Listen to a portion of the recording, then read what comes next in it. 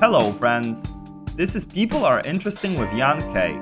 In each episode of this show, unique individuals share stories that take us on a ride across ideas and places, featuring crocodile attacks in Indonesia, escaping war-torn Lebanon, and shark protection schemes in Mauritania. This podcast takes you where you've never been before. Enjoy and thank you for joining the club.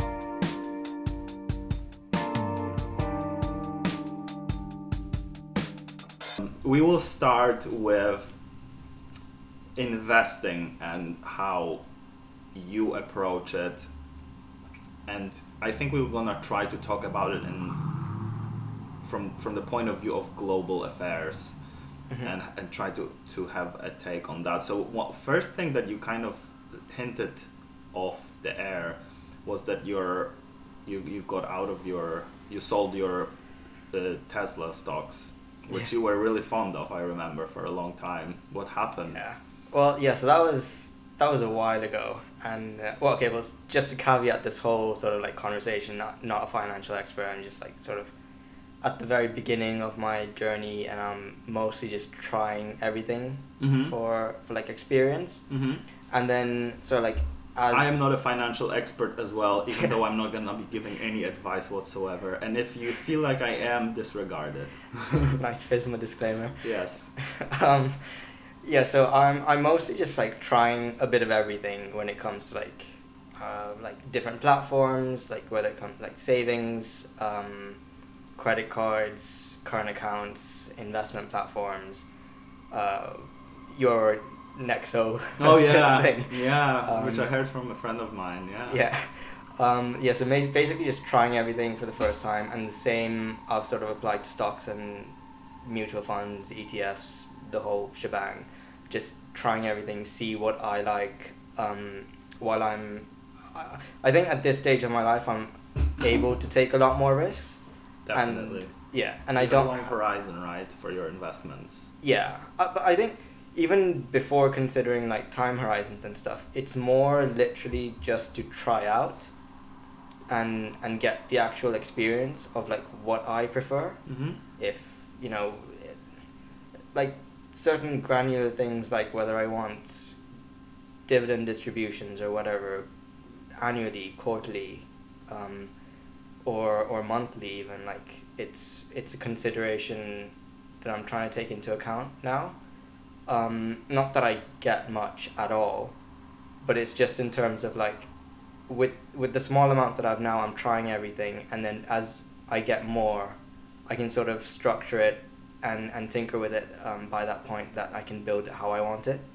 And then that way later in life, when I actually have a fully built portfolio of stuff, then I can, like, it works the way I want it to work, and I don't need to sort of like shift stuff around and do a radical sort of approach to it again.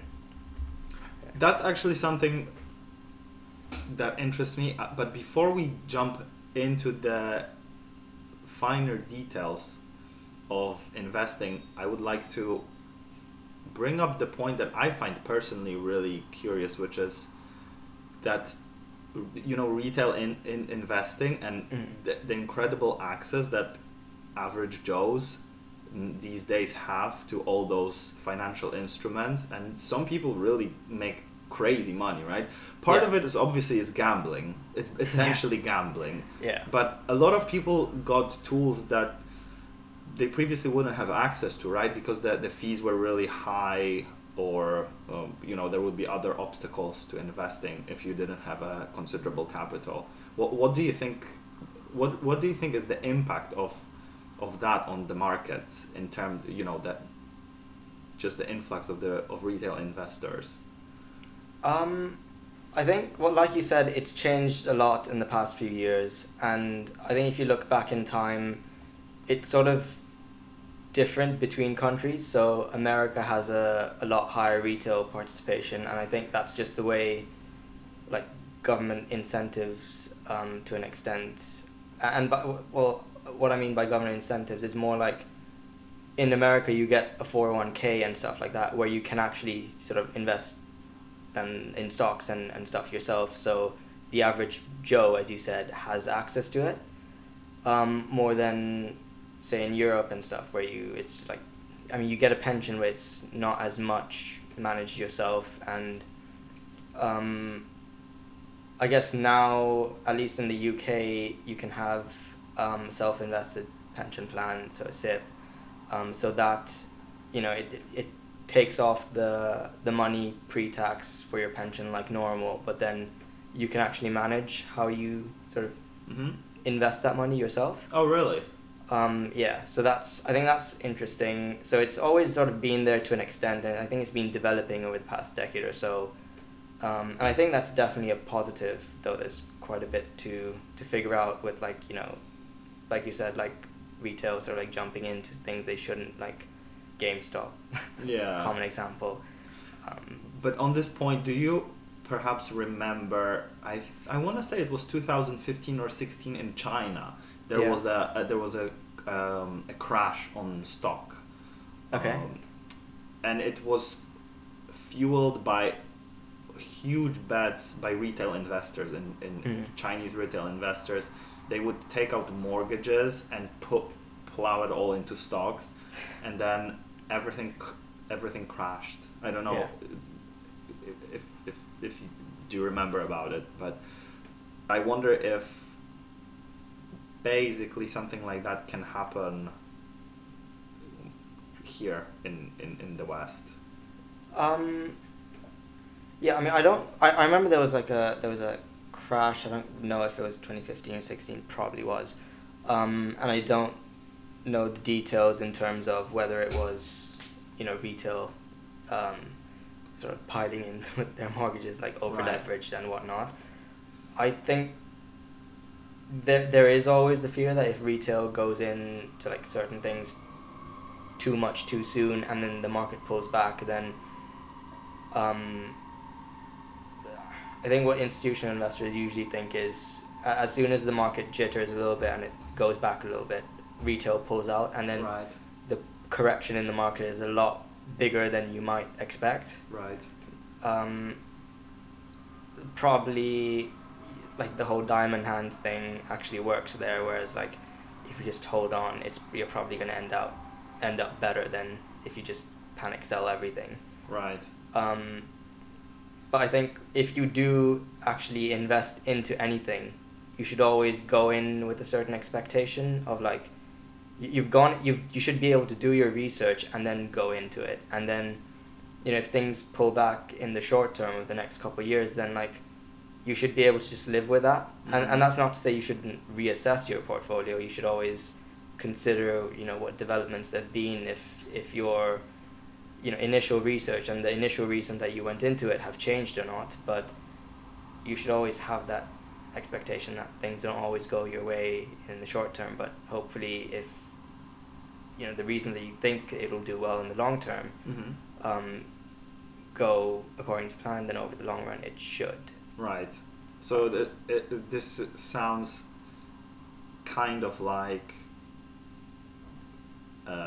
Intelligent Investor and Benjamin Graham kind of vibe. Is that kind of what's driving your approach, value investing, or do you have, let's say, a different strategy or approach to evaluating what you go into? And I guess that could kind of tie into what we started with, which is why you sold your Tesla shares. Yeah, so I have always sort of been interested in, you know, the people that you mentioned, value investing, Buffett, and like those sort of approaches generally. Yeah. I've always been attracted more to passive income. I think what you're seeing these days with retail is more sort of like active than it should be, especially if you're a beginner. Because like you mentioned a bit earlier, the problem with Robinhood and Trading 212 and eToro and like the rest of the zero commission platforms is it's great for getting retail in, but to an extent they've just gamified it, and it's too easy that I think before, like one of the first platforms I used was Hargreaves in the UK, and the thing is they charge commissions like normal, Right. and that sort of makes you think twice before you actually pay, especially if you're going in with small amounts of money. It's a flat fee. That's a really good point, So- actually. And you pay when you buy it, and you pay the same commission when you sell it, and you pay a management fee while you hold it. But if you start going in and out, you're paying a lot of fees. Right. So if it's zero commission, then you're more likely to just go in and out, especially if it's pulled back slightly. You might think, oh, it's going to keep dipping, let me just sell it, and then I'll just buy back lower. Mm-hmm. But it might just equally just pick up again, and then you're like, oh, I don't want to miss out now, and then go back in, and then like you've lost profit. Yeah. And then it might be a great stock, but it just might be just so high that it's just like it's not worth the current Right. price. And I think irrespective of what the company is and its growth outlooks and whatever, like if the price is too high for that, like it might be a great company, but it's just not worth you getting into it at this point. Mm-hmm. And I think that's something that like retail new amateur investors need to sort of think about before going in. That's really fair. And so, why did you sell your stocks? Tesla. Yeah, Um, because it's almost like a cultural event. Those Tesla shares, I would Yeah. say. Do you see what I'm trying to Yeah. to express? It's like a cultural phenomenon. yeah. So Tesla was sort of that was my first actual stock as opposed to funds, like a diversified fund. Yeah. And I bought that. So it's 2021 now. I bought that like years ago. Yeah, I remember talking to you about it years ago, literally years ago. Yeah, so I was a huge fan a long time ago, like I feel like 2014, 2015 is like when I really got into it. I was a Mhm. bit aware of it before that, but not like following it day to day kind of thing. Just out of curiosity, when was the company established? Do you know? The Tesla. I think 2006. Oh, okay. Or So something. it's really new. Yeah. Well, and they went public 2012, 2013, I think. Do you think they are the record of entering S&P 500 index from establishing to joining the index? Mhm. That I'm not sure about. I didn't read about that, and I'm guessing if it were, then it probably Fair would have come point. up. Yeah, that's a fair point. Might have gotten It's lost only in the 15 detail. years, right? Yeah.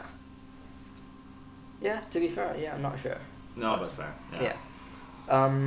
It's probably up there because some of those, listed companies. Yeah. In S&P 500. Been around for like, decades. Yeah, exactly. Yeah. But anyway, so Uh, you got into it in 2014, and Yeah. And then, so I invested in it probably, I think, 2017, I feel Mhm. like. I got it, I think the average price I got it at was like 230, 220 or something like that. Keeping in mind that was pre-stock split. all right. Yeah, and then I sold it I think I missed out a lot of the gain. So instead of like having made 3,000 or 4,000, I could have made 20 grand. Really? Yeah. Why is that? So I sold this. So I held on to it for years, Mm-hmm. and then I sold it after the pandemic hit, because it had sort of gone up to 1,000, and then I was considering selling it. This was before the pandemic, and then it dropped back to like 700, and I was like, oh crap, I should have probably sold it at like Mhm. 1,000, bought it back later. But like I'd held on to it the whole time, and then the pandemic hit, everything went down, and then like Tesla had gone back up again. Yeah. And then I think it was below 1,000, but I was like, I was thinking it was already high back then, I feel like, Yeah. and it was primarily based on hype and like extreme growth and things like that, and then like if no one's earning any money, everyone's getting unemployed for extended periods of time.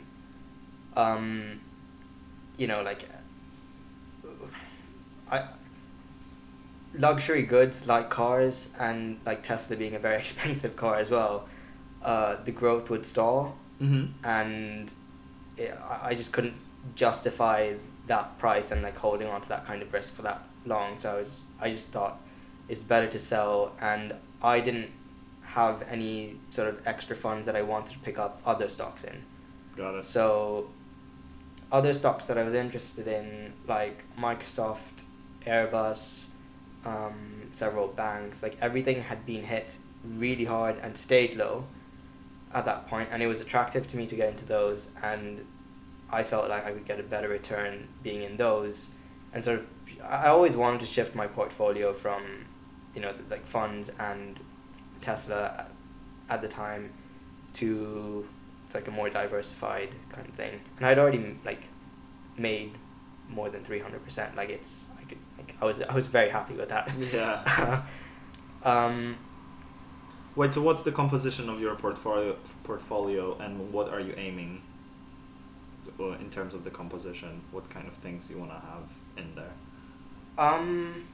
So I quite like the FT like portfolio tool.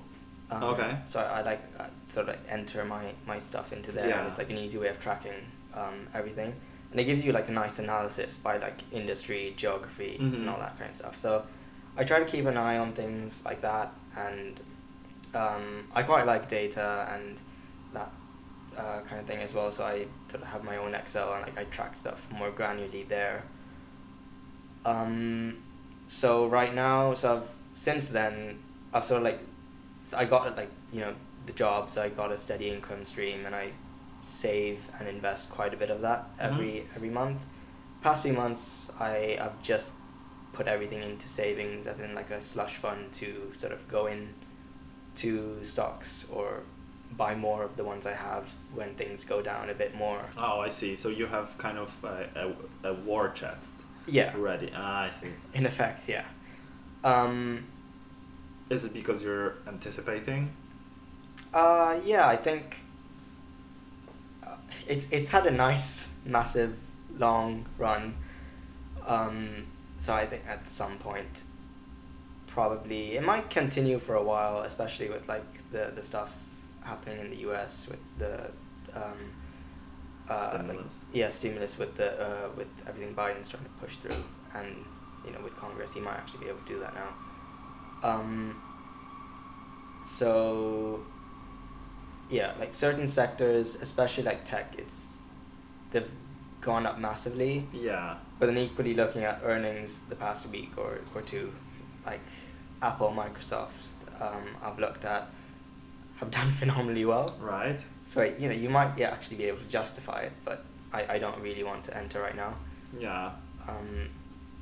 Like before, I was doing a bit of trading and a bit of like long-term investing, mostly like, again, try out everything that I was interested in. Obviously with the job and stuff, you can't really do that, so I tend to only do long-term. And having sold Tesla, I switched the whole portfolio to being like a diversified long-term kind of thing. So I switched more to No, go ahead. So I switched more to defensive stocks, cyclical stocks, so a lot of banks, consumer goods, stuff like that. I think banks were reporting earnings only recently, right? And they were really good. So. Yeah, I think they've done pretty well, and I think as opposed to like the financial crisis, banks back then were the problem. More so now they're the solution. Yeah. And like another reason is like they usually pay quite a good dividend steadily, and depending on the bank I suppose as well. But again, passive income, dividend growth, steady dividends and dividend growth is something I quite value in stocks. Oh, that's interesting, because I feel like actually I have two questions, so to say, or 2 points. Point number one is that I noticed that it's really easy. I feel like there is a huge tech stocks hype. Yeah. It's really, especially on those trading platforms. Yeah. It's, I found this when I was putting together my basket of ETFs, and I noticed that, like, man, this is all tech, like all tech. Come on, it doesn't make any sense. Like, I don't want to have exposure to, in let's say 75% technology stock, like Zoom and stuff like that. This is because this is essentially not the only thing that powers the economy, right? But on the other hand, you're thinking like all the other stocks are kind of boring, and the return of Nasdaq in the last 3 or 5 years, I think the average annual rate for the last 5 years was around 20 something percent, which is pretty good. Like, it's crazy good, right? Yeah. For an index, so it's kind of like a trap almost. You don't know what to do, especially if you're just a basic guy who doesn't want to spend that much time looking through stocks and funds, like me, for example, right? It's really easy for me to find myself in a situation where, it's only tech stocks, but like, I don't want that. What do you think about that? What do you think could be a solution? What alternative things can you go into that can provide return, but also different kind of risk or exposure? Well, I think that, like, the easiest solution is just to go for broad-based ETFs and like a mixture of it, and you can always, do like bond ETFs as well as being part of your portfolio. Not that bonds are pretty. Bonds. Yeah. But they aren't they with current interest rates. It's like the return on bonds is like 1-2%, maybe 3%. That's if you're very lucky. Right. So. I mean, sure. Yeah. If you're retiring next year, like, by all means, put your savings into bonds. But otherwise, why would you do that to yourself? And by the way, this is not a financial advice. Yeah. So bonds has always been something that I've wanted to get some exposure to, but I just, like, the yield was just always terrible, like, the past few years. Like, and I've that's the only time that I've looked towards investing. Like, I'm like, really young, right? So I'm hoping, like, when interest rates pick up and, like, things normalize compared to, like, the historical average, like, things will go to more normal return, like higher returns on bonds, and like that, then I can have it be part of my portfolio. Right now, it's not. Fair. Just out of my pure curiosity, because I checked it the other day, do you know what's the average return on stocks historically, let's say in the US? The return of, I think S&P 500 is what I checked. I feel like I want to say 15, but I really want to check as well. It's actually just under 11%. Okay. Which is, if you think about it, that's really good. If it's like year on year, obviously, it's an average, but for like last 100 years or so. So that's a crazy return. Yeah. 11%. That's like, I wonder when your capital doubles at this return. 5 years, 6, 7. I'm not sure, because like I think another thing that you have to consider for like long term is you want to reinvest, right? Yeah. So your portfolio essentially is compounding the more returns you make, and then things like the S&P, a lot of the companies pay dividends, so there's pretty decent return, I think, on the S&P. Right. So then, I think if you look at like a really crazy time scale, like 30 years or something, if you do with and without dividends reinvested, you get a completely different figure. I've always found that really cool. Actually. That's a really good point. I feel like I have been overlooking that severely. To be fair, no, honestly, the dividend, especially if you invest in tech stocks, that's exactly what it is. Like, they don't pay any dividend most of the time, do they? Well, I think it depends. Like, Apple, Microsoft, Mm. for example, like pay dividends, like Mhm. pretty good dividends. Or well, usually, I think the problem is when the stock price like doubles Mhm. and they're paying the same dollar amount in dividends, Mhm. then the yield is a lot lower. Right. Um, True. yeah, so it depends when you get into the stock, really. Yeah, that's fair. That's But, really fair. So like one of the problems I've found in like ETF investing actually is if you look at the S&P, the amount of exposure tech stocks get, Mhm. it depends on market cap, right? It depends how the ETF how the S&P is structured, and even though it's like a little over 500 companies, tech stocks make up a huge amount of that portfolio. So even though you're Really? yeah, so even though you're thinking Ah. that you're getting exposed to 500 companies like really well diversified, Right. you're actually taking a lot of risk on tech, Hmm. plus a few like 450 other companies as a smaller percentage of that, really. Oh, that's very interesting. I wonder why. Do you know what the ratio is in terms of Um, tech-related stocks? Because there is gonna be, a bunch of healthcare, Mhm. banks, and stuff like that. Obviously, like I would imagine that it's a fairly well diversified, Yeah. index, but it's not.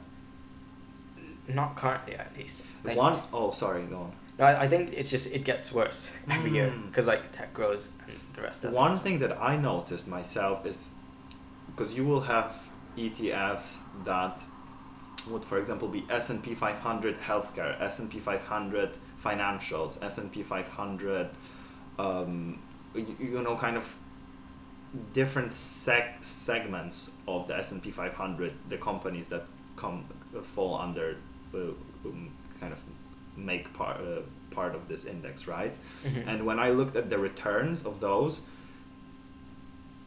the kind of everything that is not tech or information technology is so behind the tech, so behind in terms of returns. It's shocking. Like it's basically the gap is just huge. But again, it comes back to the question, because I think it's even it kind of coming back to Intelligent Investor, the book, that past performance isn't an indicator of future performance, right? So, but then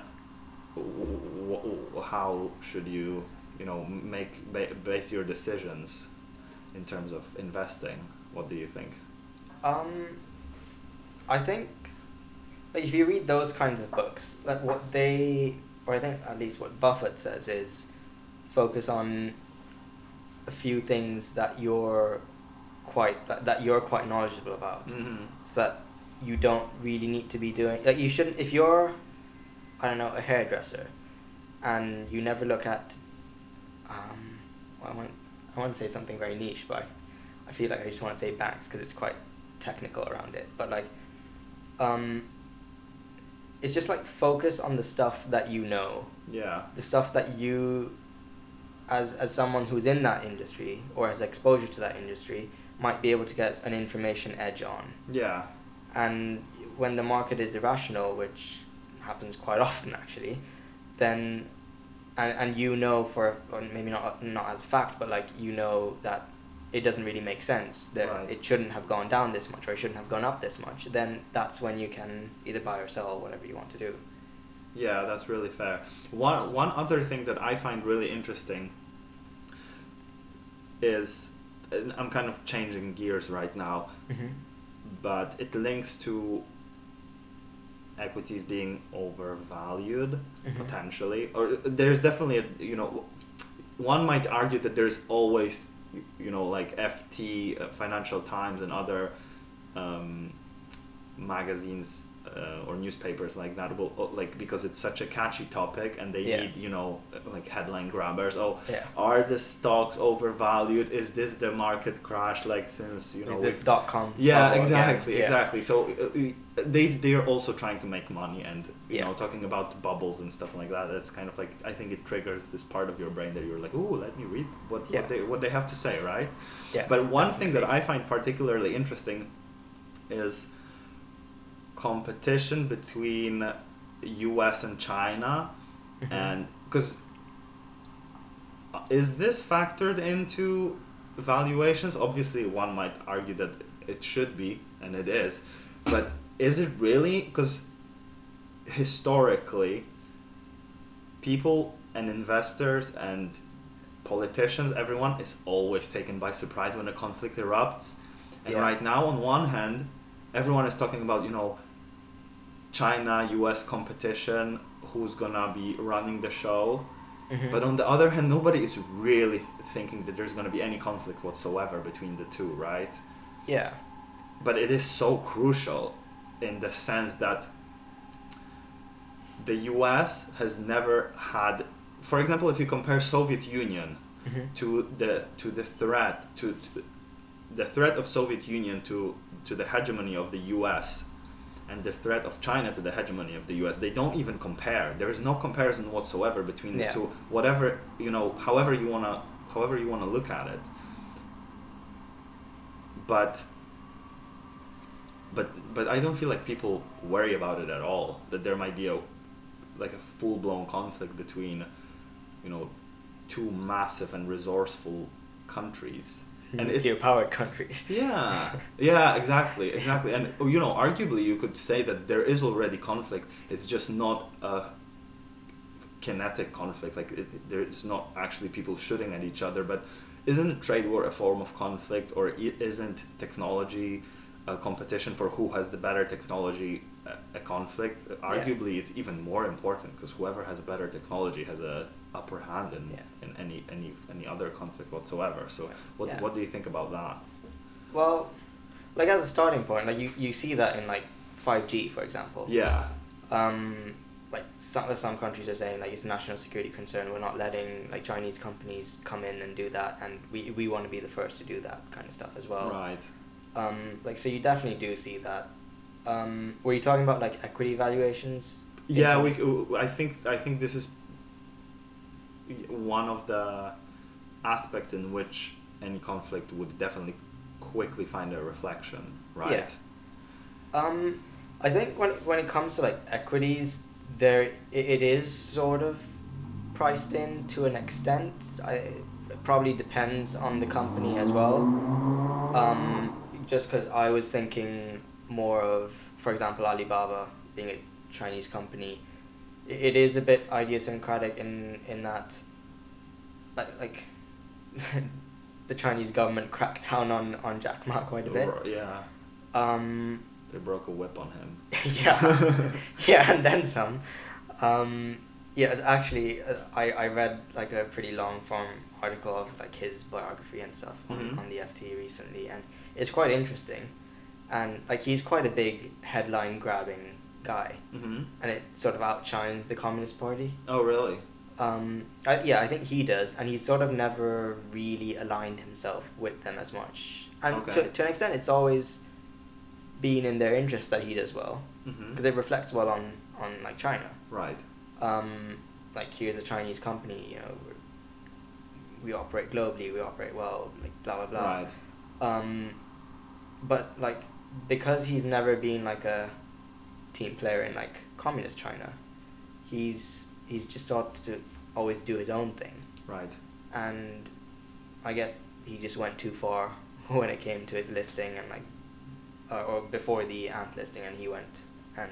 Yeah, I think he criticized I think the reason it was kind of a retaliation, right? Yeah. On the side of the Communist Party.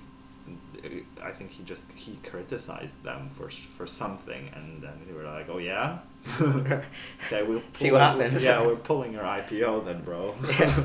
That's a wrap for you, son. Yeah. So,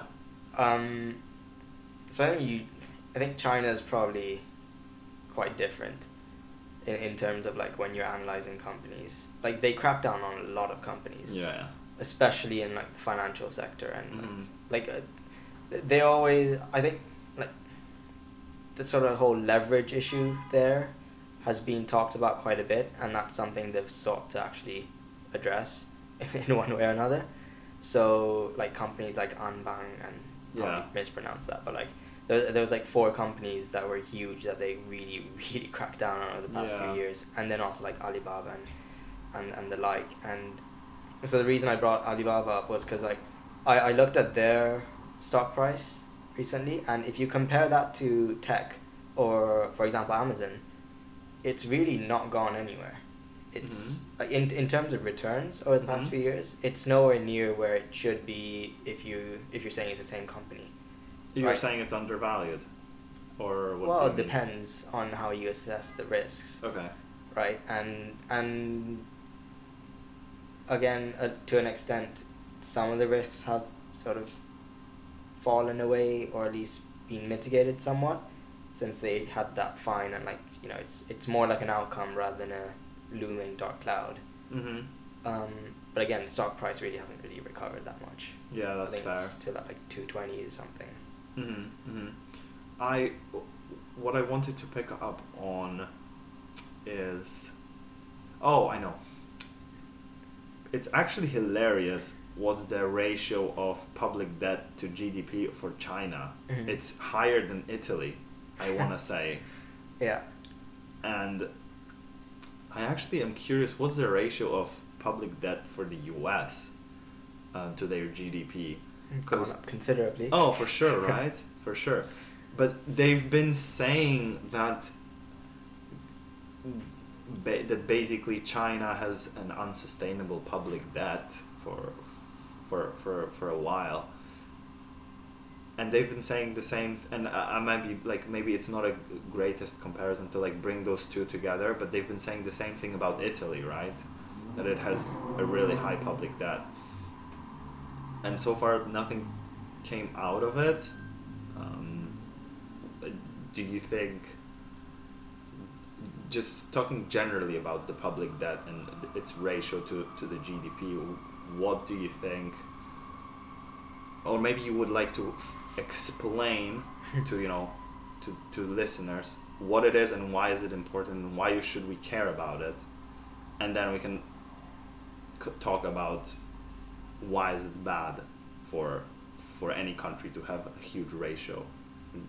Would you like to? Well, I guess like it's always bad to have too much debt. I think the problem is when you can't finance things, or when things like, as long as things go well, everything's all well and good, right?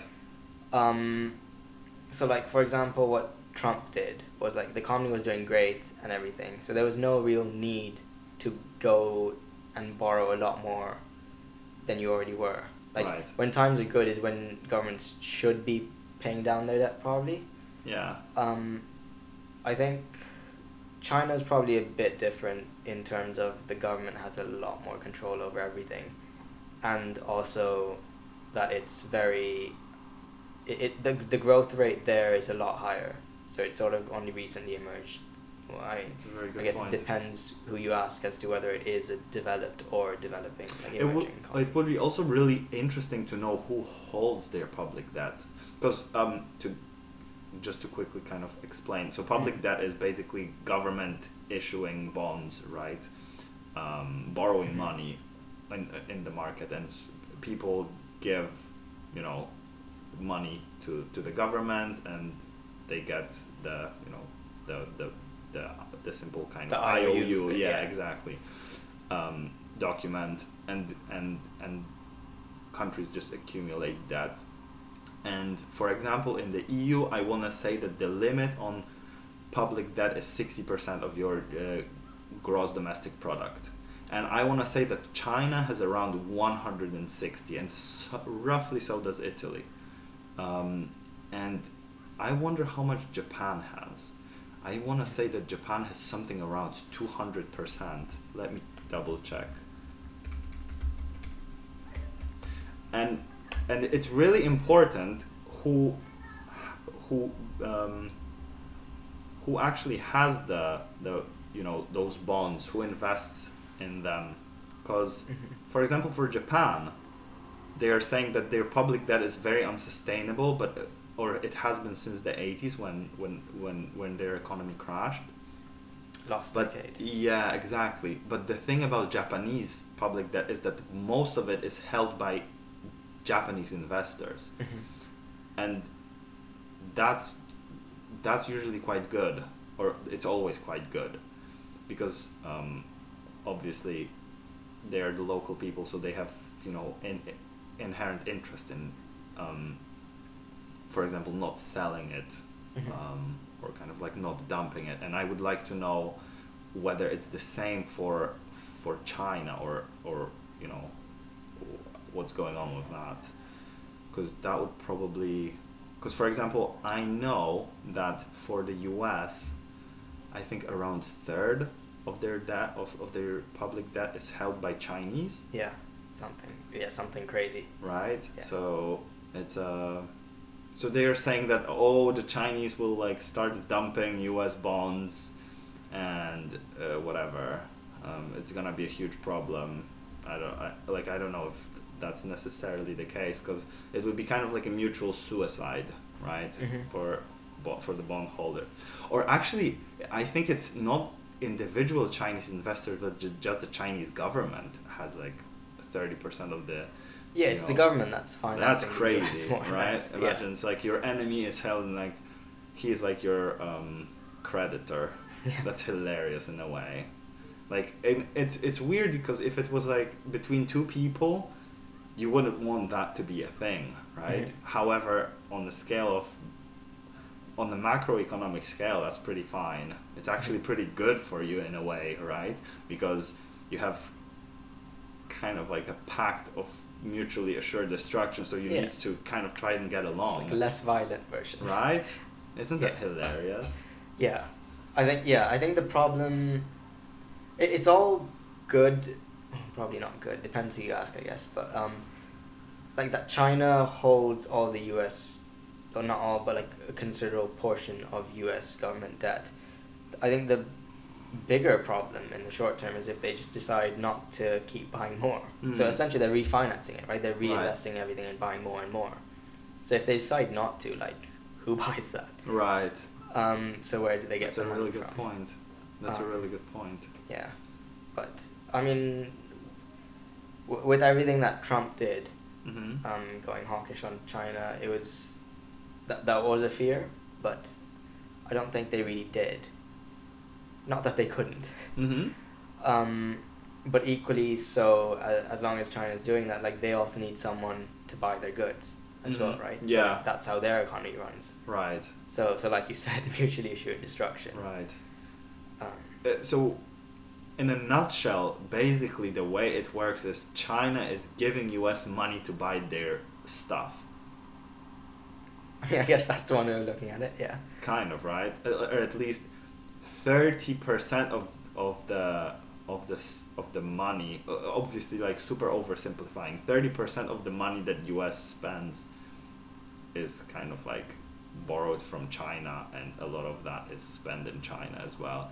So it's a weird, it can only work in like economy, right? Because like in a real life it wouldn't make sense.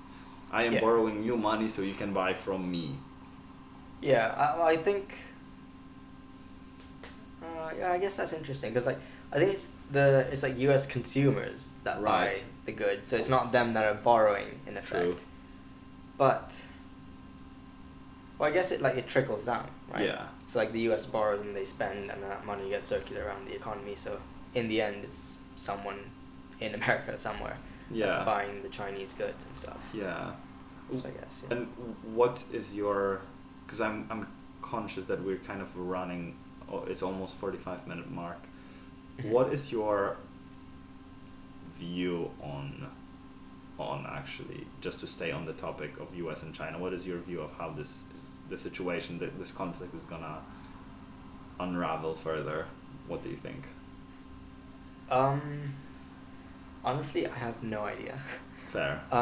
There was actually like a short form video report, I guess, on that sort of issue that I saw today from Mhm. The Economist. Oh, really? It was on Taiwan Oh, okay. and sort of like the growing tensions there. And also the whole China, India issue. Like the China-India issue. Yeah, like the border. Oh. Issues like going on there. Like it's, I don't know, but one thing I think to factor in now is now that Biden's back and things are more like how they used to be in terms of like politics. Mm-hmm. If there's a more unified approach with the EU, there's probably a lot more leverage that you can exert on China.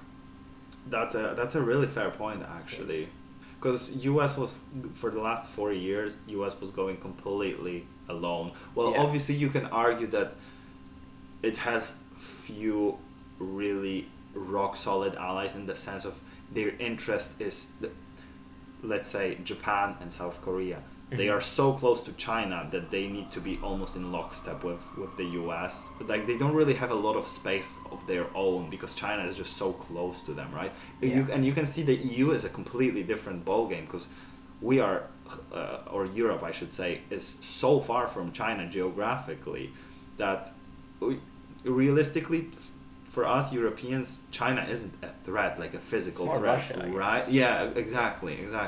And as a result of it, you see that.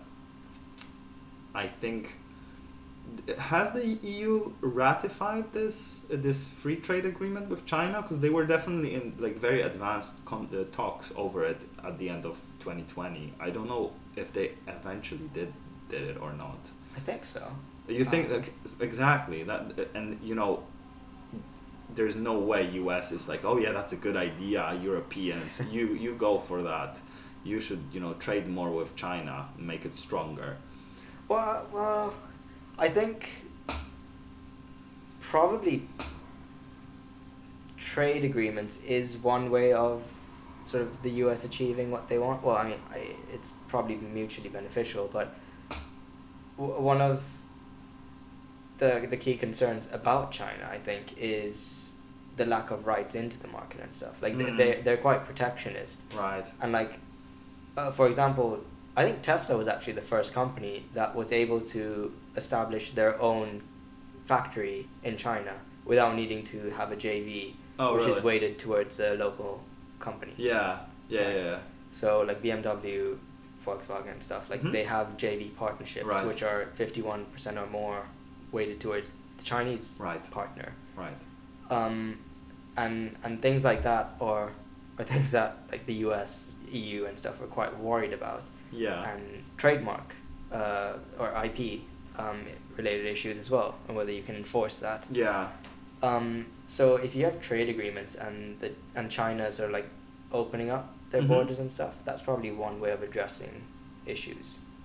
So not But- necessarily bad. No, that's a really fair point, you globalist. But Kumbaya.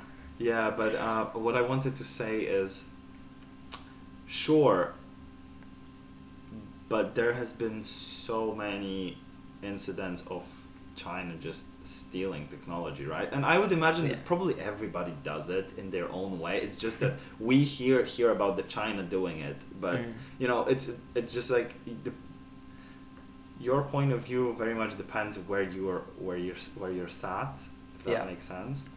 And so I feel like it's really easy for us in the West to be saying, oh, China is bad guys only. But from the Chinese point of view, they are, I'm sure they are thinking about a century of humiliation when the Europeans came and they were selling opium and like just destroying their country and like taking whatever they wanted, and I think they are just thinking that.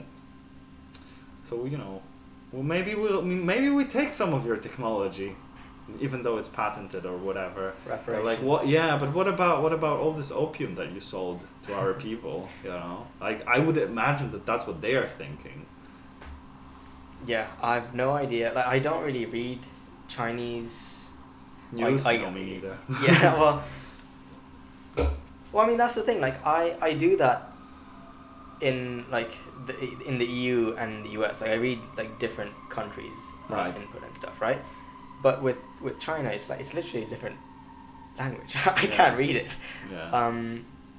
And I guess things are a bit different with like propaganda and stuff as well. Like that's another consideration. Like I like independent, factual information. Yeah. And A lot of that in China. I'm sure. yeah. But yeah, again, yeah, definitely, like you said, it depends whose seat you're in. Yeah. And yeah.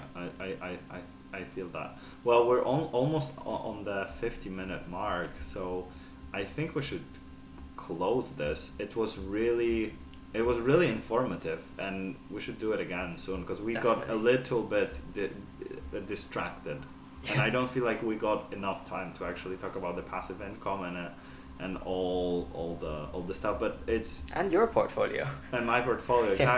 exactly, and I think we should definitely do that. It always turns out that 45 minutes is way Yeah. less than you think it is. But until next time, thank you very much, and thank you for being here, and thank you to whoever is listening to it. I Yeah. love you guys. Yeah, no, thanks for having me, and Yeah. thanks for everyone who listened. Yeah.